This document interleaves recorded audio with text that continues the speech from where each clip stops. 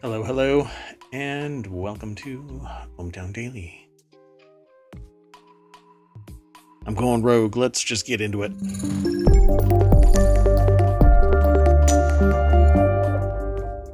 Hello, hello. I am Mayor Watt. That is ohmtown.com, and up there is the AI from on high, the one, the only AI. Good evening, hometown citizens. Hey, look at that. Okay, we're live. No wacky, unstable notice from Twitch. Maybe that's actually solved now. I just don't know. Maybe not. Today's episode is going to be called Diablo Sauce all over my computer. That's because Diablo 4 is about to drop. Within 24 hours, I think we're within 24 hours now. Here, I'm going to load up the Blizzard Battle.net loader. And yeah, 21 hours, 56 minutes for Ultimate Edition Early Access. So, yeah, I'm one of those people. That said, don't forget to go and vote. You can go to ohmtown.com/elections and vote. If you want to vote on past articles, you can do that. But at the beginning of every show, let me introduce you to a couple of new features. So, I kind of teased these, I think, maybe a couple of days ago. But anyway, now when you go to ohmtown, it'll load up just like it normally does. But then you can click on the date. And as you scroll through the days, and I wouldn't do it today because today is a very heavy news day. You can swipe articles one way or another. Hold on a second. Wait a minute. I'm gonna have to work on that one. It was working anyway. So when you click on it, it will give you nothing but May 31st news. So you can go back to all of the discussions, or you can select a month, a day, or a year. If you don't select a year or a day and you select a month, it'll pull up the news from that month. It'll default to 2023, but it'll include all of the days. Or if you select a day, it'll pull you over to just the first of this month. So when you are going to go into kind of a deep dive, a historical dive of the news, you can actually do that here. If you're searching for a particular article, though, you can just click on that and do a search. I've got to figure out why the save and ignore feature is not running, but So you can do that even when you're not logged in. you can do that when you're not logged in. Yeah. You can't save or ignore while you are not signed in. It doesn't do any function, mainly because without you being a citizen, it doesn't actually have a reservoir of a location. So it doesn't have a page where it can save articles that you want to save for a long term. Or ignore. So I'll test that. I thought it was working, but it might be only when it's logged in now. We might have resolved that problem. But I just checked it on my end and it does work. I just checked for, say, yesterday's articles and it pulled those up and nothing from today. Okay, but I'm talking about the swiping, saving left, like saving or ignoring articles. I don't know if that works. It may be disabled. So I'll figure it out. Okay, so that pulled me off the rails. So let's get into today's article. I've already selected all 11 articles. And the very first one is, let me get into my chat so that I can see, is Late Night Geeks. So this article is titled "No Chat GPT in My Court." Judge orders all AI-generated content must be declared and checked. Okay, now when you first saw this, did you think this was related to the previous story? Sort of. I thought that maybe it might reference it in the discussion of the article, but I don't know if the article itself actually talks about it. This is somebody else? Yeah, it is, and that's why I thought that was particularly interesting because it happened in another state and obviously in a different courtroom. So Sure. So let's see, few lawyers would be foolish enough to let AI make their arguments, but one already did, and Judge Brantley Starr is taking steps to ensure that debacle isn't repeated in his courtroom. But that isn't the same person. This isn't the same one as the other. right. I thought this meant that it had occurred in two different locations, but maybe it hasn't, and maybe this is a proactive step. Yeah. So let's go over to the article source. Devin Coldaway is the author of this. It has the graphic is a robot arm with a gavel, and it's pretty funny. So last week, attorney Stephen Schwartz allowed ChatGPT to supplement his legal research in a recent federal filing, providing him with 6 cases and relevant precedent, all of which were actually, it says, completely hallucinated by the language model. I like that. Yeah, artificially intelligent hallucinations, probably disastrous. This is how you end up with humanity getting wiped out, because the AI thinks that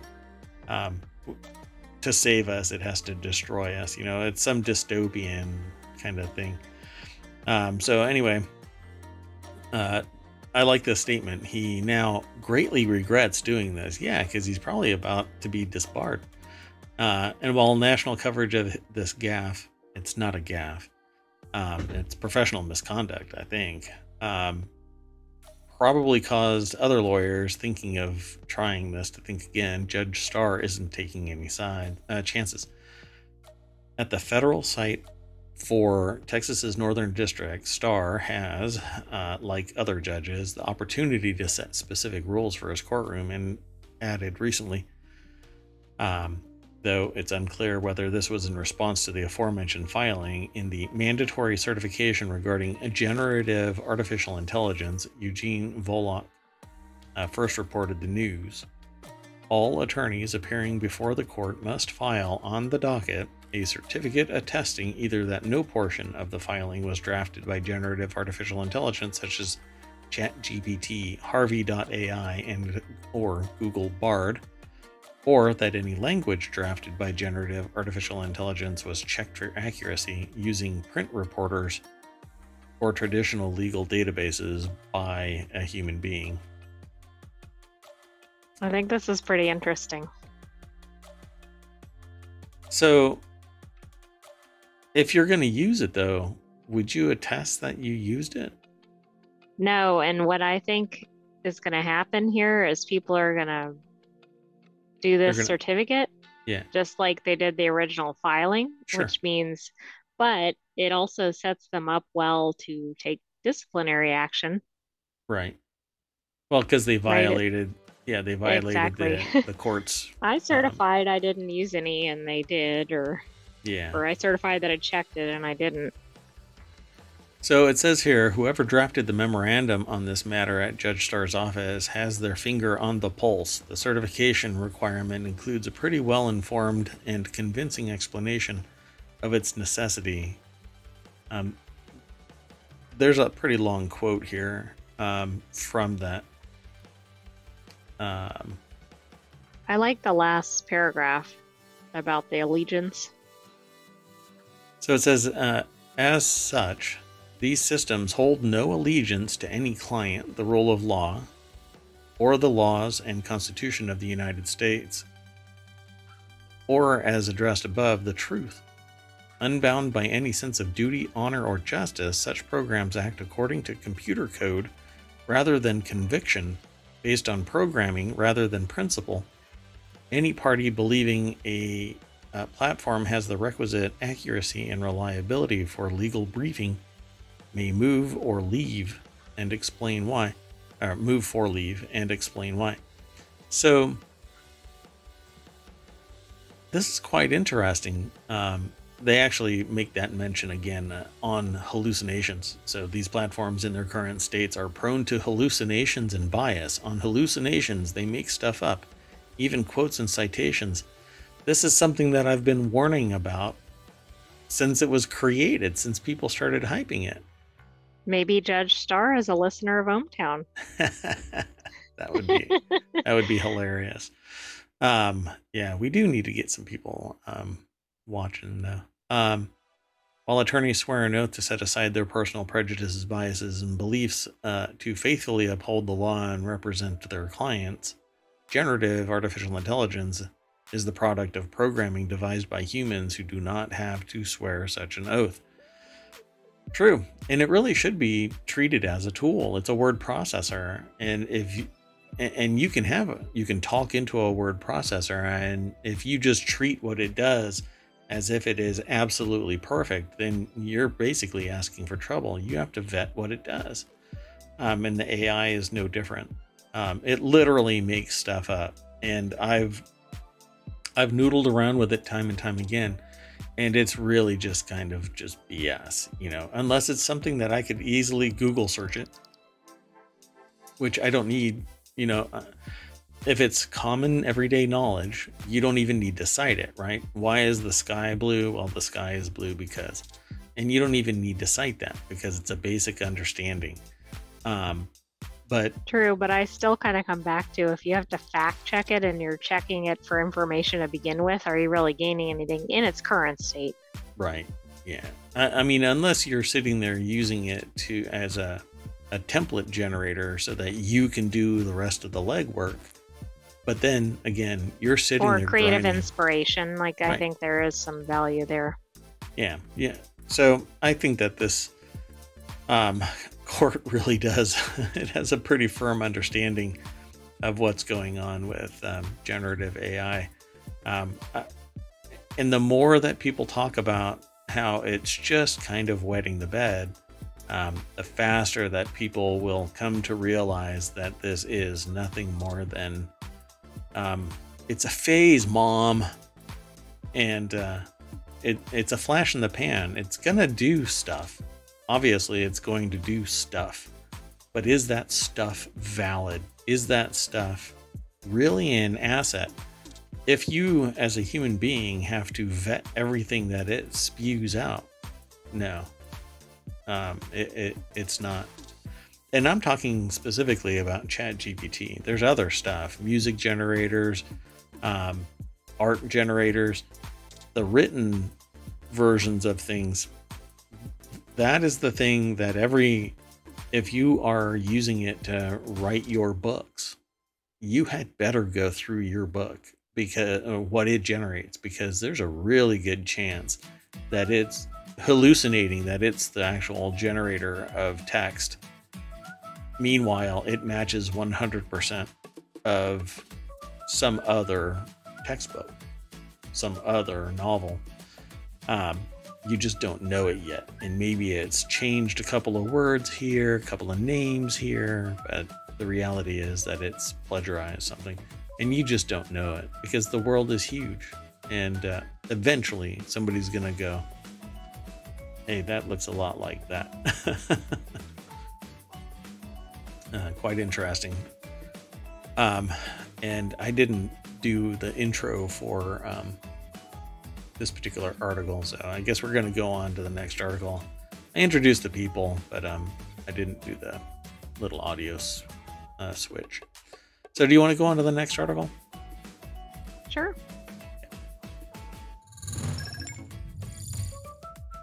This next article is over in Late Night Geeks, how to watch the first ESA Mars Express live stream. On June 2nd, 2023, the European Space Agency will be live streaming images from the Mars Express, a spacecraft that first launched 20 years ago. Per the agency's announcement on Wednesday, the stream will take place for 1 hour beginning on June 2nd at 11:45 a.m. Eastern Time, and will show new images every 50 seconds as they come straight from Express's visual monitoring camera, and immediately after they vet it for evidence of alien life. Oh, that's not what it says in the thing. Silly me. So yeah, this is pretty neat. This thing has been in transit for 20 years, finally makes it, and now is told, turn on your camera. We're going to watch. Pretty neat. Wes what Davis. If we see Martians running in front of the camera or something crazy? Exactly. I'm sure there will be a telemetry issue. There's more over here at this article. There's actually a video that you can follow if you go through ohmTown. The Mars Express has been through a lot while making key discoveries about our rusty celestial neighbor. In its nearly 2 decades in service, it has detected evidence of giant underground aquifers. It's lost and found its surface lander buddy named Beagle 2. It shared glorious images like a panorama of Mars's south pole, and you'll have to go over to the site to click that link, and much more along the way. Amazingly, it's done it all while running on a modified version of Windows 98, which I find spectacular. Well, I think that's pretty advanced given that it was 20 years ago. Think about what it could have been. Just the fact that it's running on Windows 98, which is pretty heavy. You would think that it would be like made in assembly and very tight, compact code that doesn't need much in terms of translation from a programming language to zeros and ones. Assembly is fundamentally it is the instructions, whereas Windows 98 has to interpret things and convert it into machine language. Quite fascinating that it's running something as heavy as Windows 98. Pretty cool. Well, good on them for making something that can last 20 years without rebooting. Maybe it does. I don't know. I know I have to reboot. Well, wait a second. Why do we have to reboot all the time when we're not traveling to Mars? Yeah, we're always installing stuff and doing stuff with it. I don't think they're installing. Can you imagine the transfer costs to, hey, we're going to send like Diablo 4 up there? I'm guessing that's not over Wi-Fi. It's those, we keep talking about GPS and why things become a lawn dart. Well, they're going to have to set up these Wi-Fi extenders from NASA on Earth all the way out to Mars. It's pretty funny. You want to check out the next article? Sure. So the next article is in ohmTown Daily. NASA's Webb telescope spots a water plume twice the length of the United States spewing from a Saturn moon that could host alien life. See, we are getting closer to seeing alien life, folks. We probably won't see alien life. At least we won't be allowed to. So NASA's Webb telescope revealed just how giant the water plumes shooting out of a Saturn moon are. The water gushes 6,000 miles, or about twice the length of the United States, from a moon called Enceladus. The plume comes from an underground ocean, meaning the moon could host alien life. It's going to be whales. Yeah, dun is right. So NASA's James Webb Space Telescope spotted a gigantic water plume spewing. Now, when you see the image, you're going to do a spit take, because you're going to say, how the hell? Oh, it's way up here. So it's over at businessinsider.com is the source of the article. Grace Eliza Goodwin and Morgan McFall Johnson. I think over on Business Insider, you have to have 3 names. I do too. On the left is the Cassini spacecraft that took a picture of what appears to be the same thing. And then the James Webb Space Telescope took this picture on the right. So how do they know? What? Why does this on the left seem to have greater resolution than the one on the right? Yeah, that doesn't make a lot of sense to me, unless it's just the distance. I don't know where the Cassini is. Is it right there? It flew past in 2005 and took a picture and sent that. So there's a chance that maybe on this moon there is some type of alien life. And by alien life, it could be a microbe that can handle the frozen temperatures. But liquid water in the universe somewhere other than Earth is kind of a spectacular thing for people to... Liquid water is what I mean. That's what I said. So that's the main thing here. If it's liquid, then there's a chance that there might be life inside that liquid. As opposed to other places where we have found frozen, like locked in, it's not ever going to defrost kind of a thing. Well, and apparently this moon they did think was frozen. Right. And then it went patooey. And somebody said, hey, wait, let's point some cameras at this thing. And they found it. So yeah, apparently under its frozen crust, there is the potential of alien life. Dun, dun, dun. So yeah, this is the picture, and it's basically, it looks like a Minecraft ocean. That's exactly what it looks like. At night. That's when mobs appear, so maybe aliens. And you know what's really funny is that right there, it looks like an eyeball, exactly. on the nose. I was gonna say that. It looks like there's a face. It looks like an alien head too. Yeah. Oh no. Foreshadowing. Anyway, Enceladus formed a water donut around Saturn. About 30% of the water from the plumes that feeds into a giant ring of water around Saturn called Taurus. And the rest escapes into the planet's water system. So this is pretty interesting. It's basically putting a little blob of water around Saturn. That's pretty neat. Anyway, we just discussed this a few days ago, maybe a couple of weeks ago now. Saturn has at least 124 moons, and Enceladus is amongst its most interesting. It's about 4% the size of Earth. Any alien life in its subsurface ocean could be getting energy from deep sea vents using chemosynthesis rather than photosynthesis, as some deep sea organisms do on Earth. Yeah. So they basically are getting their nutrients from the sea vents, and they're typically warmer as well, so they get their warmth from there and kind of hang out, because life kind of spawns from these deep sea vents. Kind of fascinating stuff going on. Do you think humans will ever, in the near future, make it to Saturn? I'm assuming the environment is not hospitable. No, it's not even remotely. And it's too far.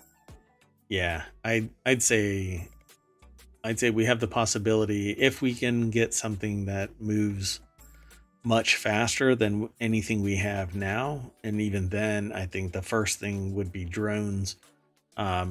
And we're like maybe 200 years off from being able to go to Saturn, I'd say. Come on. We have a country invading another country, for crying out loud. We can't get our shit together. That is true. We haven't quite figured out internally, let alone externally. Yeah, so let me throw this into the chat, and we'll go on to the next article. Sound good? Yep. This next article is interesting. It's in the 4-Wheel Tech channel. Automatic braking. Let me rephrase that. Automatic emergency braking should become mandatory, feds say. On Wednesday, the National Highway Traffic Safety Administration issued a notice of proposed rulemaking that would see automatic emergency braking become a standard feature on all new light passenger vehicles. And if adopted, NHTSA said that it'll save 360 lives and prevent 24,000 crashes each year. This is one of those pretty heavy asks. Depending on the car, it may already have a version of this. And if it gets standardized and it gets cheaper, it gets integrated into the thing, it becomes the next seatbelt, which is almost, it's not only is it mandatory, but people just by their very nature now get in their cars, click on their seatbelts. Society has pretty much adopted it, except for the wingnuts. Let's go check out the and source. except for where they have put it in an inconvenient spot. I was just reading about Ford Bronco, where it's in an inaccessible spot, and so people aren't actually using the seat belts, which is a major problem. It gets In this new maybe too Bronco? far back. Oh, I interesting. just saw that. I think it came through ohmTown like after we collected articles for today. Oh, well, we can talk about it tomorrow then. Jonathan M. Gitlin over at Ars Technica put this article together. This is pretty heavy lifting mechanically, software, sensor detection, etc. I can't imagine that the car industry would be embracing this. But again, depending on the car, it already has it. And a $30,000 car, maybe lower, I don't know, probably has an option that can get really close to this as fully featured. If it's a newer car, right? I mean, yeah, older cars wouldn't have even the sensors. So it says, today we take an important step to save lives and make our roadways safer for all Americans. Transportation Secretary Pete Buttigieg, who decided that he was going to take time from saving trains from falling off of their tracks when they become allergic, right? That's what they wanted. Yes, but was that in the article? That wasn't in the article. I'm sorry. I threw that in there. I'm very much like Chat GPT.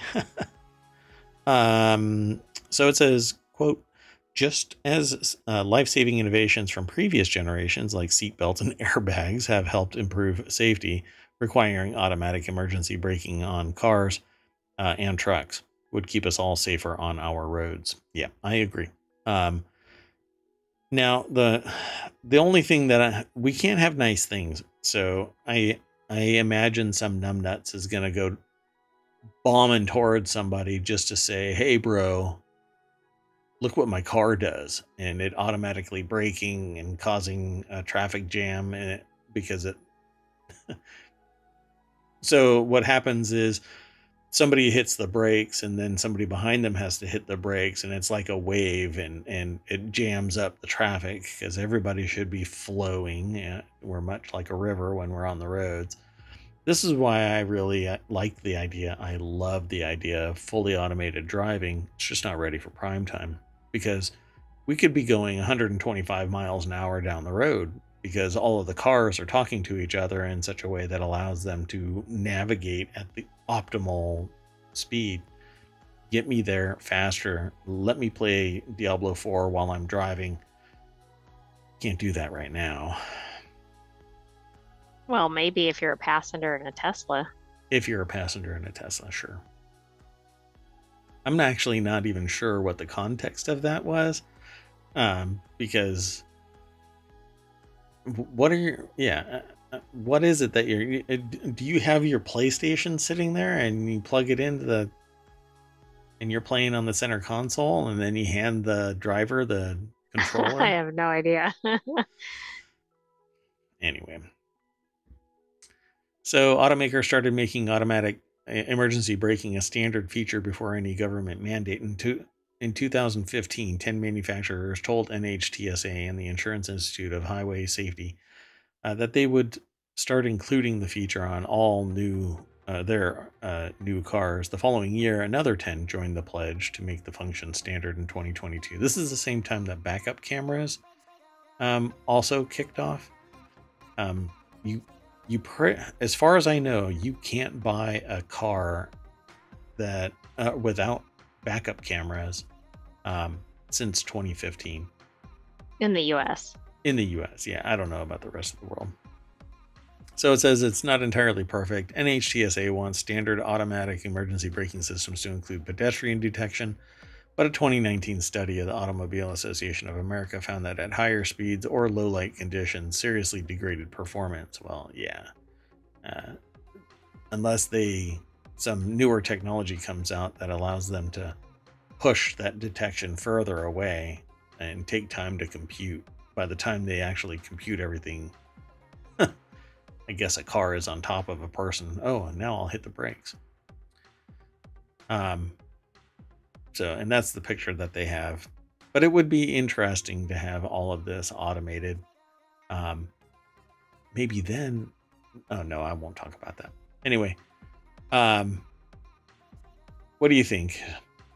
Do you think that this is something that should?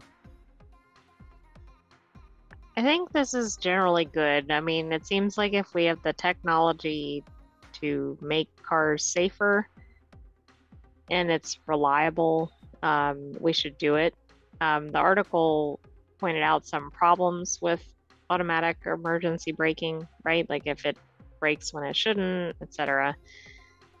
And I also wonder how quickly the industry can implement it, because there probably are some cars out there that don't have this, and maybe even incompatible with its models, which doesn't mean we shouldn't move to it, but can we move to it, say, in the next year? Probably not across the board.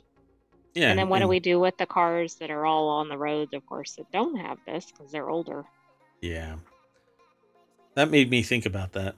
The idea that the car in front is going to do automatic braking, but the derp behind you isn't going to hit the pedal fast enough.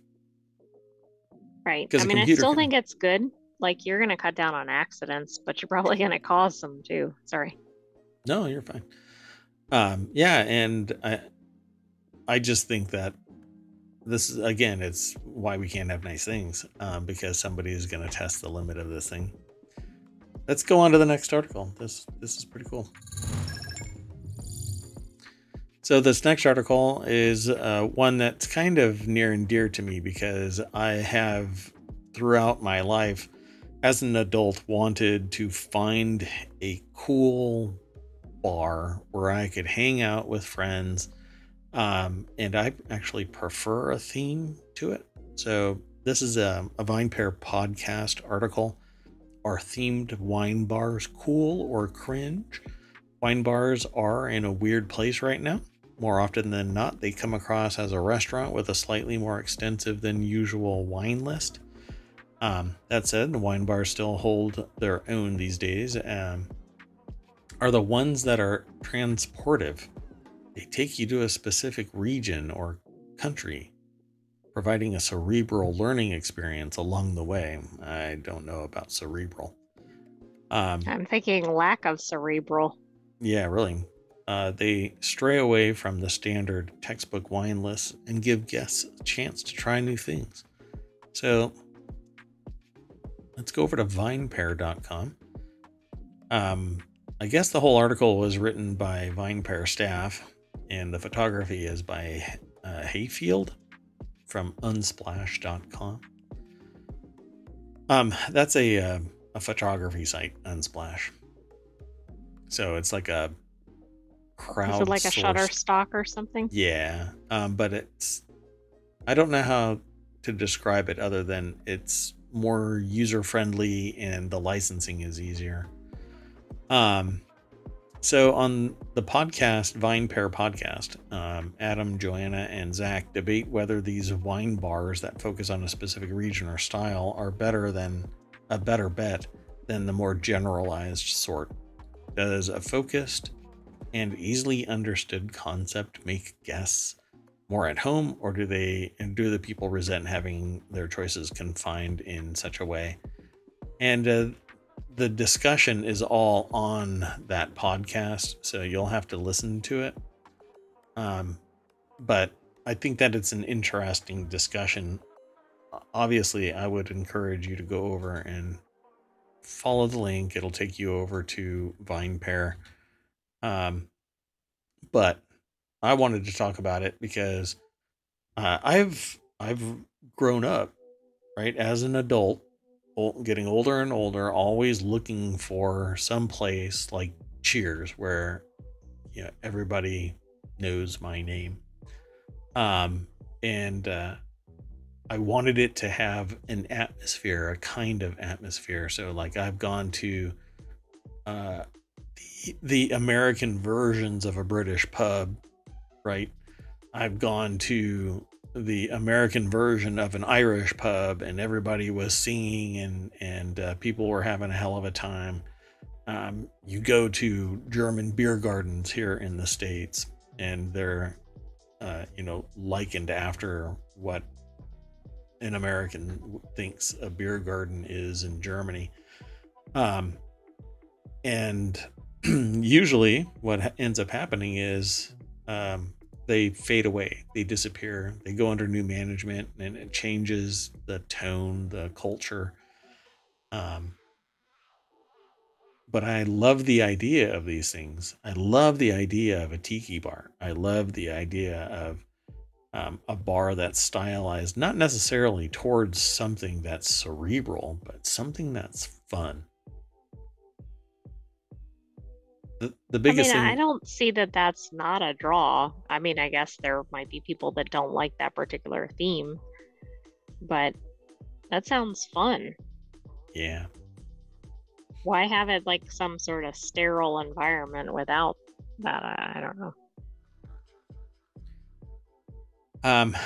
I guess what I'm going to end up doing is listening to this podcast.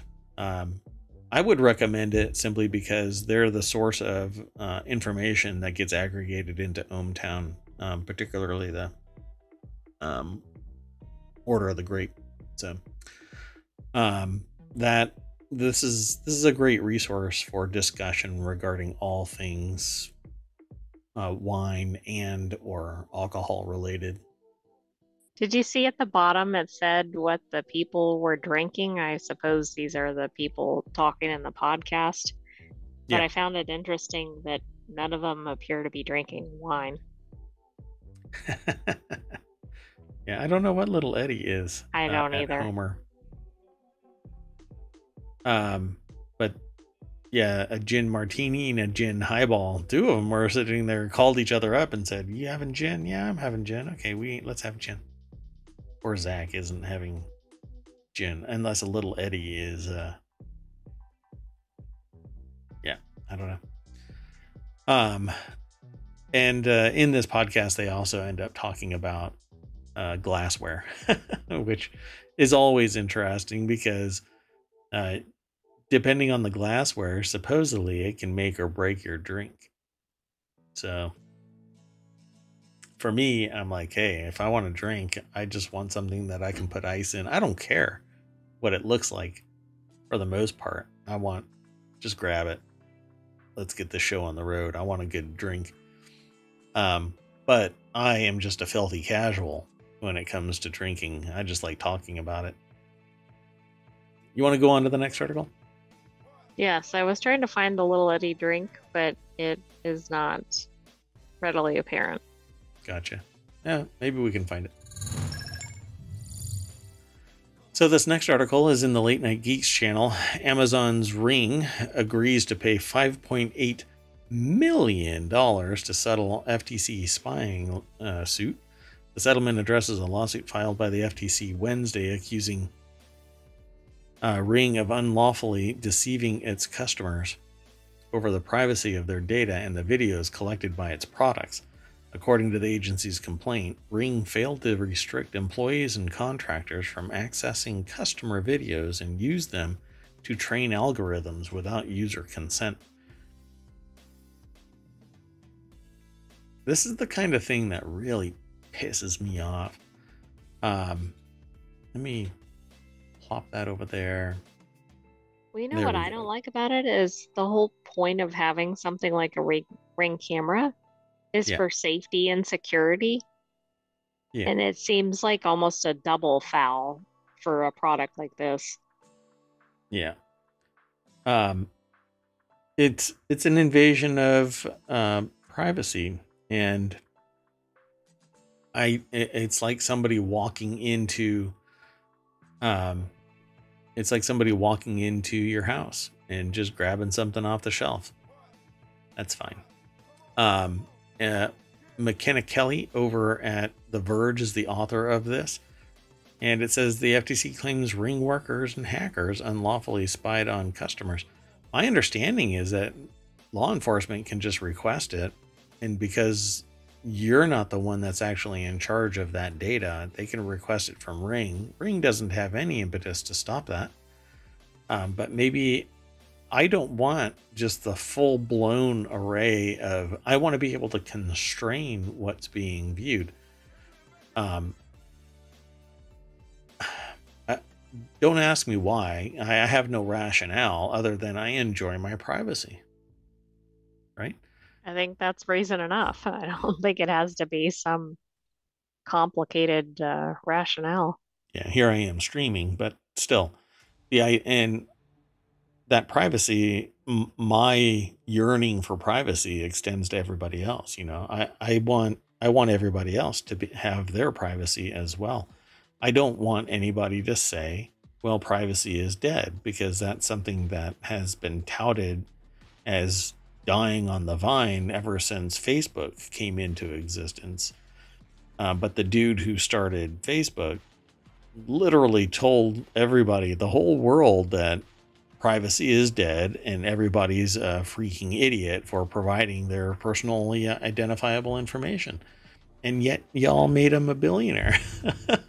Well, and of course, taking no responsibility for what the platform actually does. But anyway. Right. So Ring's disregard for privacy and security exposed customers to spying and harassment. The FTC Bureau of Consumer Protection Director Samuel Levine said in a statement Wednesday, the FTC's order makes clear that putting profit over privacy doesn't pay. That's a lot of P's to put. They were definitely in an alliterative state. That's right. The complaint also accuses Ring of illegally failing to prevent multiple cyber attacks, like 2017 and 18 credential stuffing attacks. After gaining access to around 55,000 customer accounts, the FTC alleges the attackers were able to harass, threaten, and insult customers through their devices. Wow. Yeah, I won't even get into what they did, but this is something that there was another article about an airline, and I nixed it only because we limit our show to 10 to 11 articles each day. That's changing, though. I'm going to be extending the hours this week. Stay tuned. Be sure to follow me here on Twitch. You can do the same over on YouTube. I might restream to both platforms. The AI won't be available for these more extended hours, but yeah, stick around. I'm going to be playing Diablo and a few other games, depending on my tolerance for playing the same game. I'll be sure to recharge my batteries while you're doing that. That's right. Like 7 of 9, you can go into a little alcove and charge. Then you come out with your cyber Terminator body. That's it. I've said too much. Anyway, where was I? That's a great idea. Oh no. Oh no. Delete. So I've had this discussion with people before, because when somebody else is providing the service, all it takes is law enforcement or government to request the information, and really there's no impetus for the provider of that storage facility or website to not do it unless they have some type of allegiance towards privacy. And you don't know what the internal employees are doing. So they could be a threat to your privacy because they have unfettered access, unless it's end-to-end encrypted, and it's never end-to-end encrypted because it's valuable to the company to have full access to everything that you are doing. So I would suggest having local storage. Don't buy a product that streams it out to the world, or I should say streams it out to a third-party service. Invest in your own equipment, throw it in a closet somewhere and connect all of the wires to it. You're going to have to pay a heavier fee because it's not just plugging it in and connecting it wirelessly to something, but it's well worth it if you want your privacy. But anyway, that's soapboxing. And let's go on to the next article unless you saw something. No? No, I don't have anything else because I don't really want to talk about the things that the employees viewed. It's pretty despicable. Yep. So the next article is over in ohmTown Daily. Artificial sweetener chemical breaks up DNA. So this they refer to it as being genotoxic. And that means that it actually causes disruption of your genes. A chemical formed when we digest sucralose, a widely available artificial sweetener sold as Splenda, but it's also put into drinks, not referred to as Splenda, and it's referred to as sucralose. That drink right there, of which there are many in ohmTown, has sucralose in it.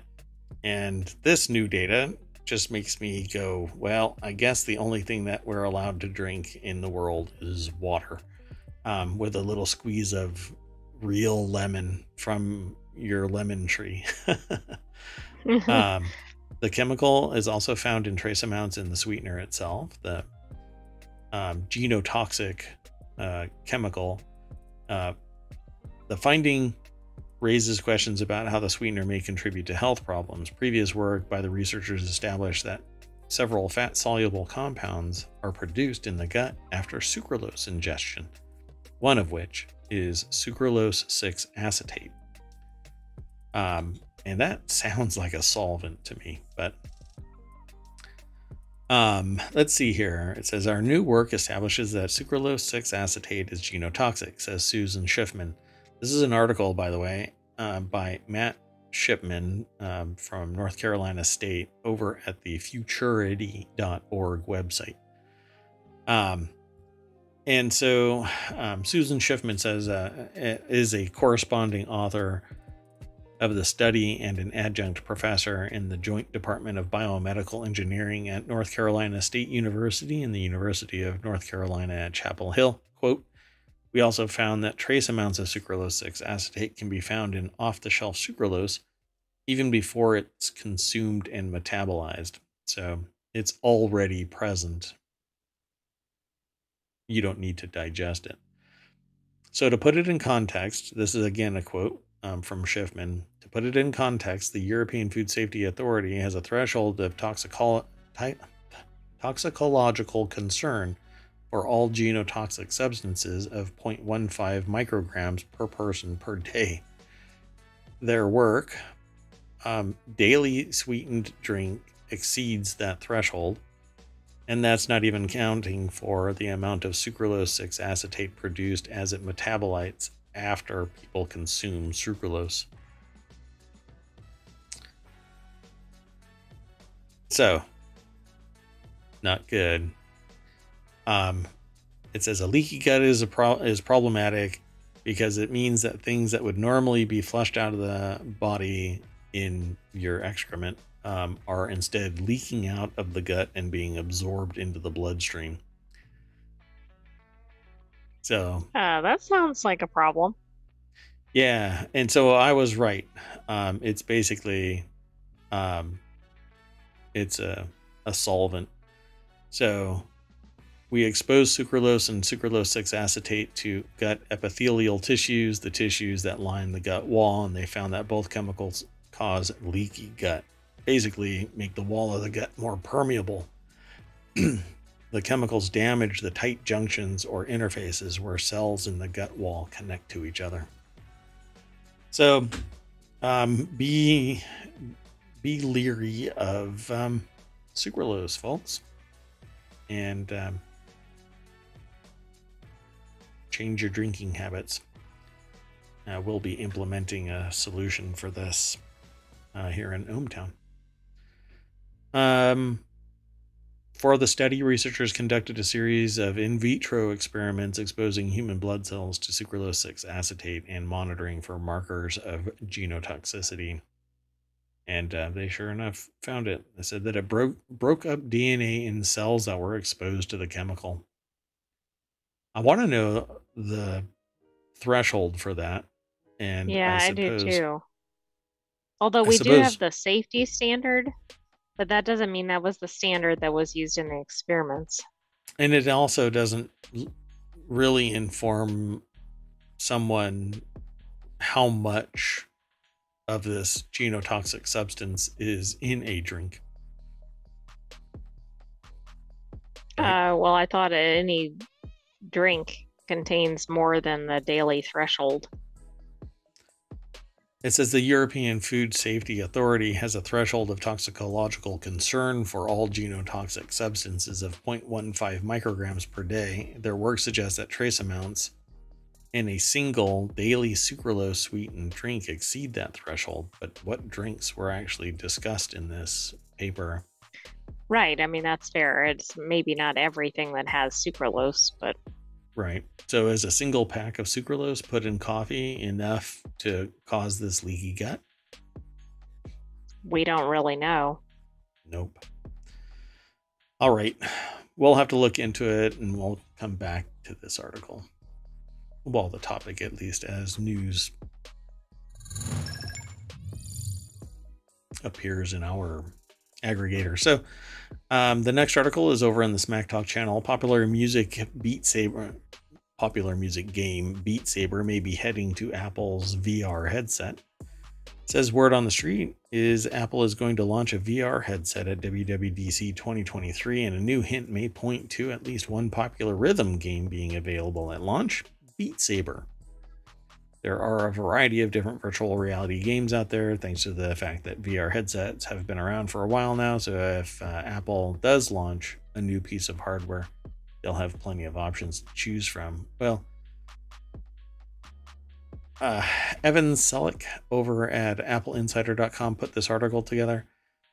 I'll just say that if this actually comes to fruition, if it's an AR headset versus VR headset, if it's XR or mixed reality, or if it has some function where you can bounce between augmented and VR,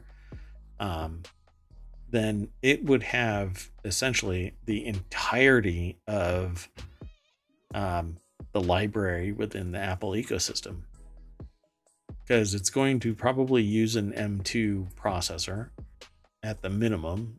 Might have something that is the next generation processor, and it's going to have to be self-sufficient. It shouldn't have to connect to something else. Like the Apple Watch now doesn't necessarily require an iPhone anymore, as far as I know. But this thing had better be self-sufficient. Otherwise, it's basically just a very expensive Apple Watch, considering the rumor is that it's going to be $3,000. Might be interesting.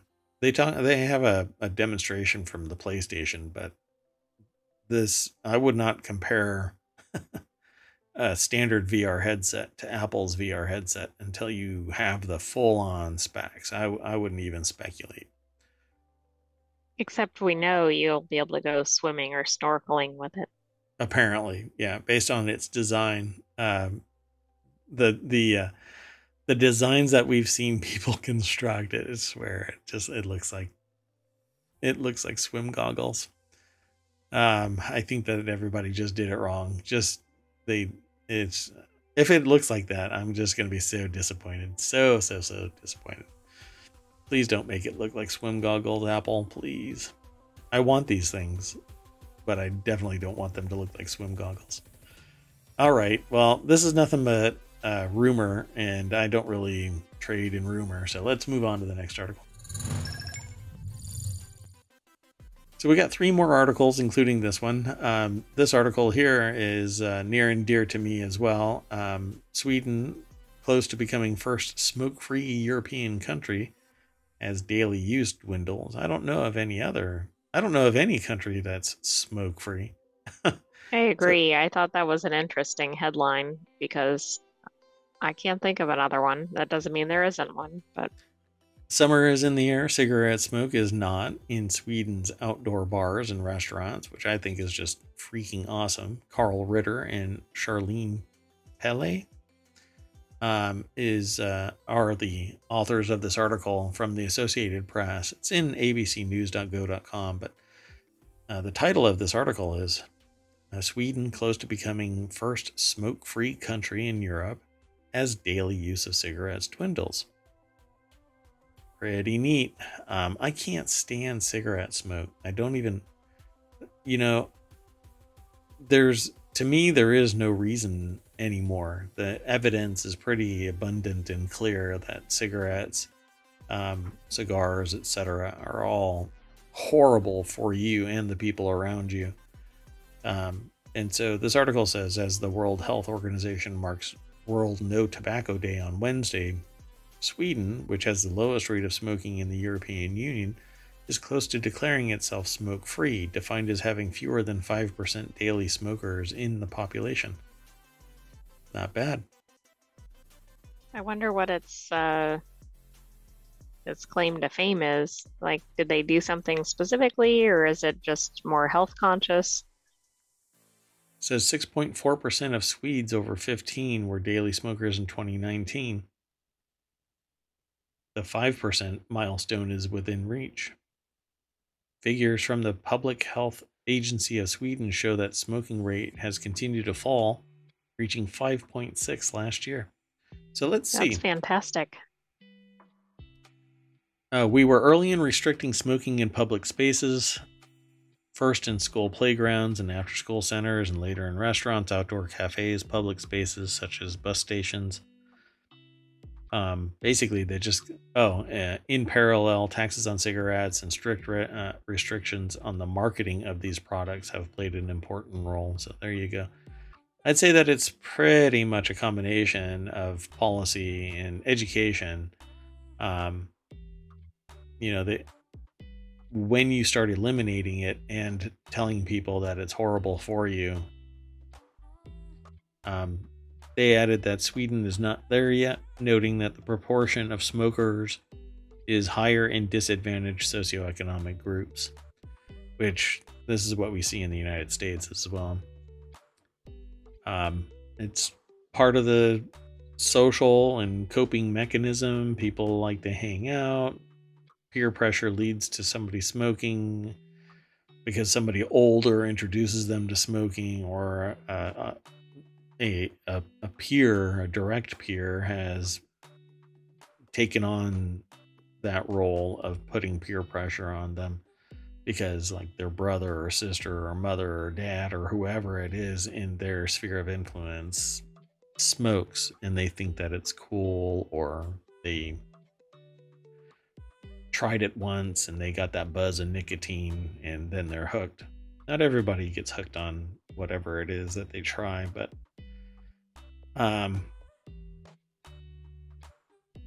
yeah. Let's see. I don't know if it really says anything else.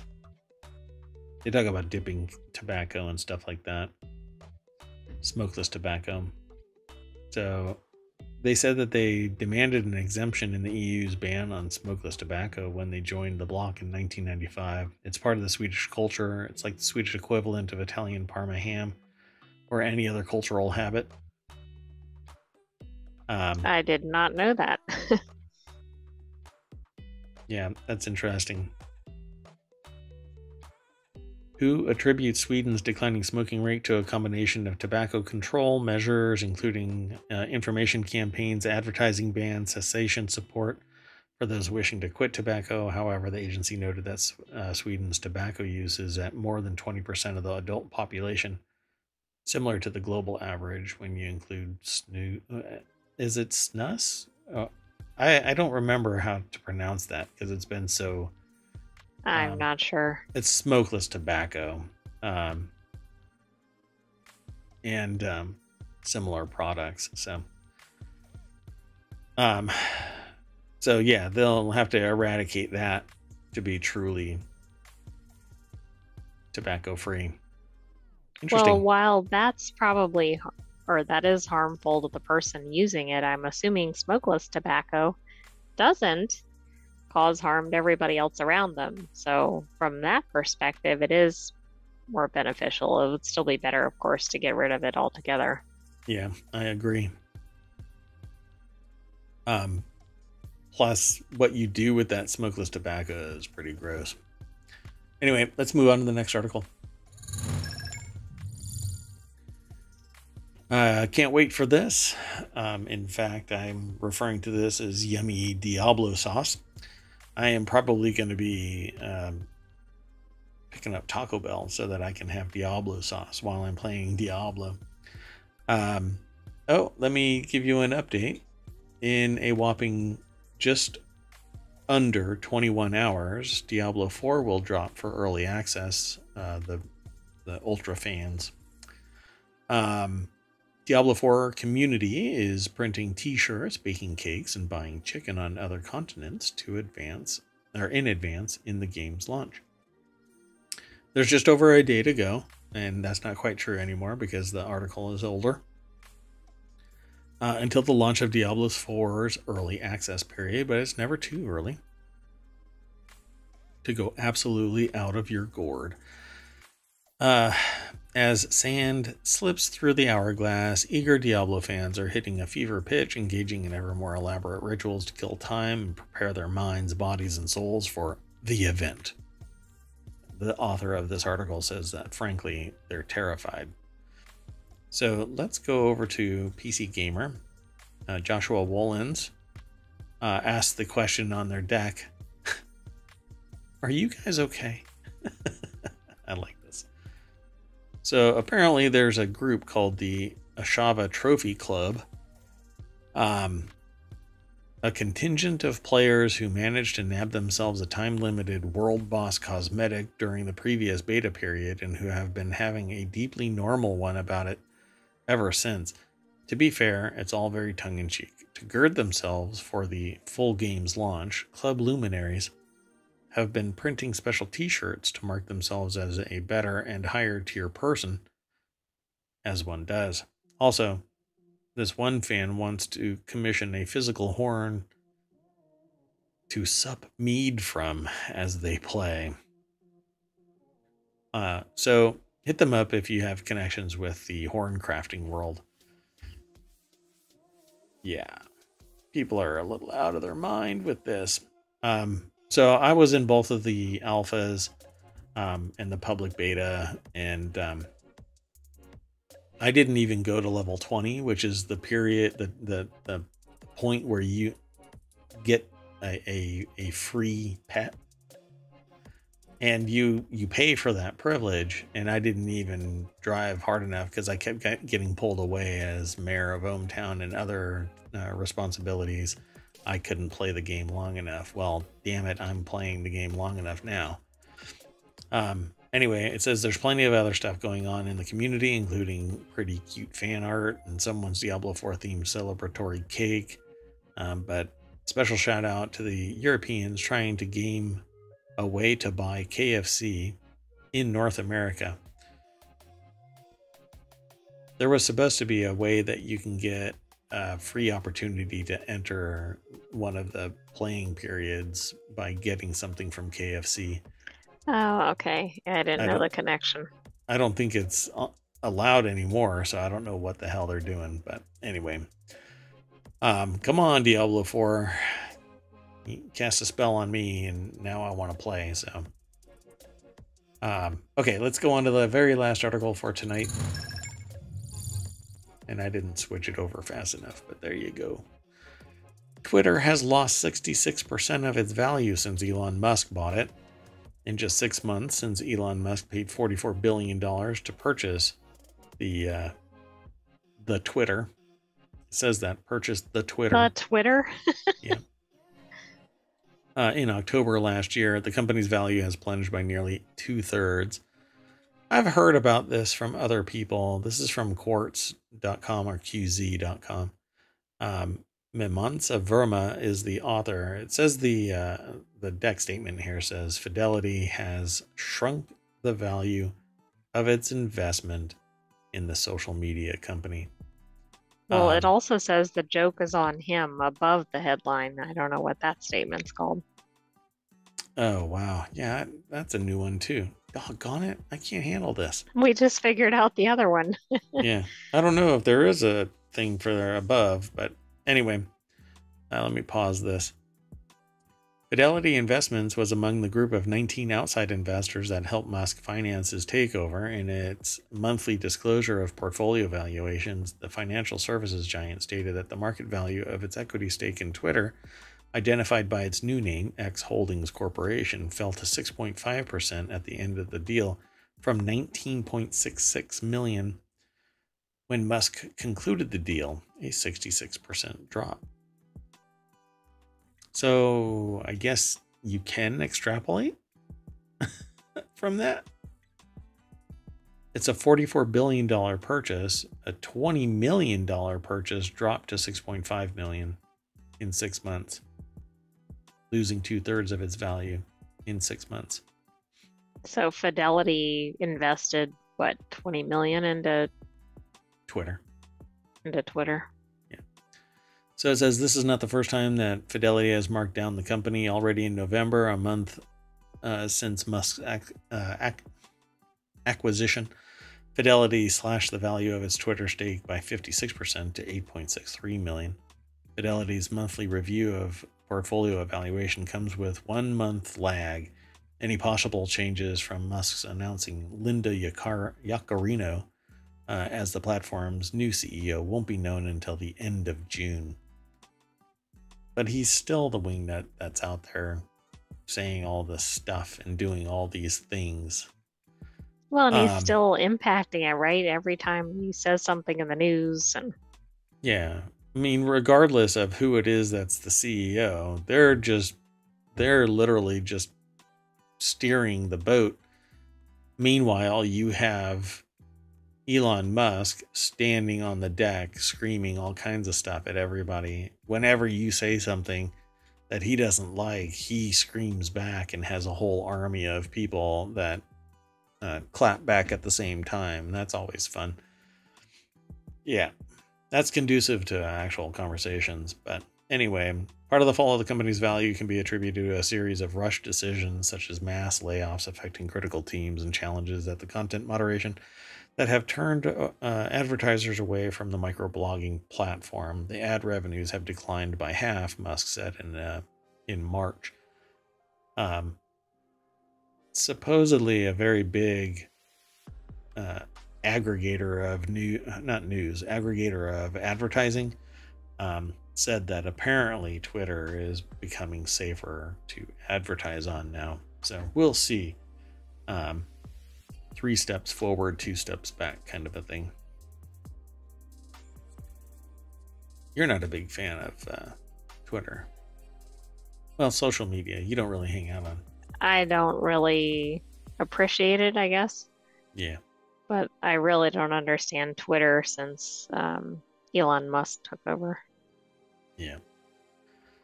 Interesting place. Takes a village, folks. Okay, so with all that news in the can, let's go back to the front page and mash that log in there or the logo, and here you go. Oh no. Oh, didn't want to see that in the very first article. Let's see. 85-year-old man passerby helps save a sleeping family from a house fire. That's amazing. California lawmakers and AV industry battle for future of self-driving trucks. Yeah. Apple Music VR and the mixed reality headset. Whoa, what is going on? Yeah, I guess we're going to be... Go ahead. I was going to say there's several articles about the debt ceiling. It's made it through the House. Still has to go through the Senate. Well, if it's If it made it through the House, then it'll make it through Senate. Now that I said that out loud, who knows?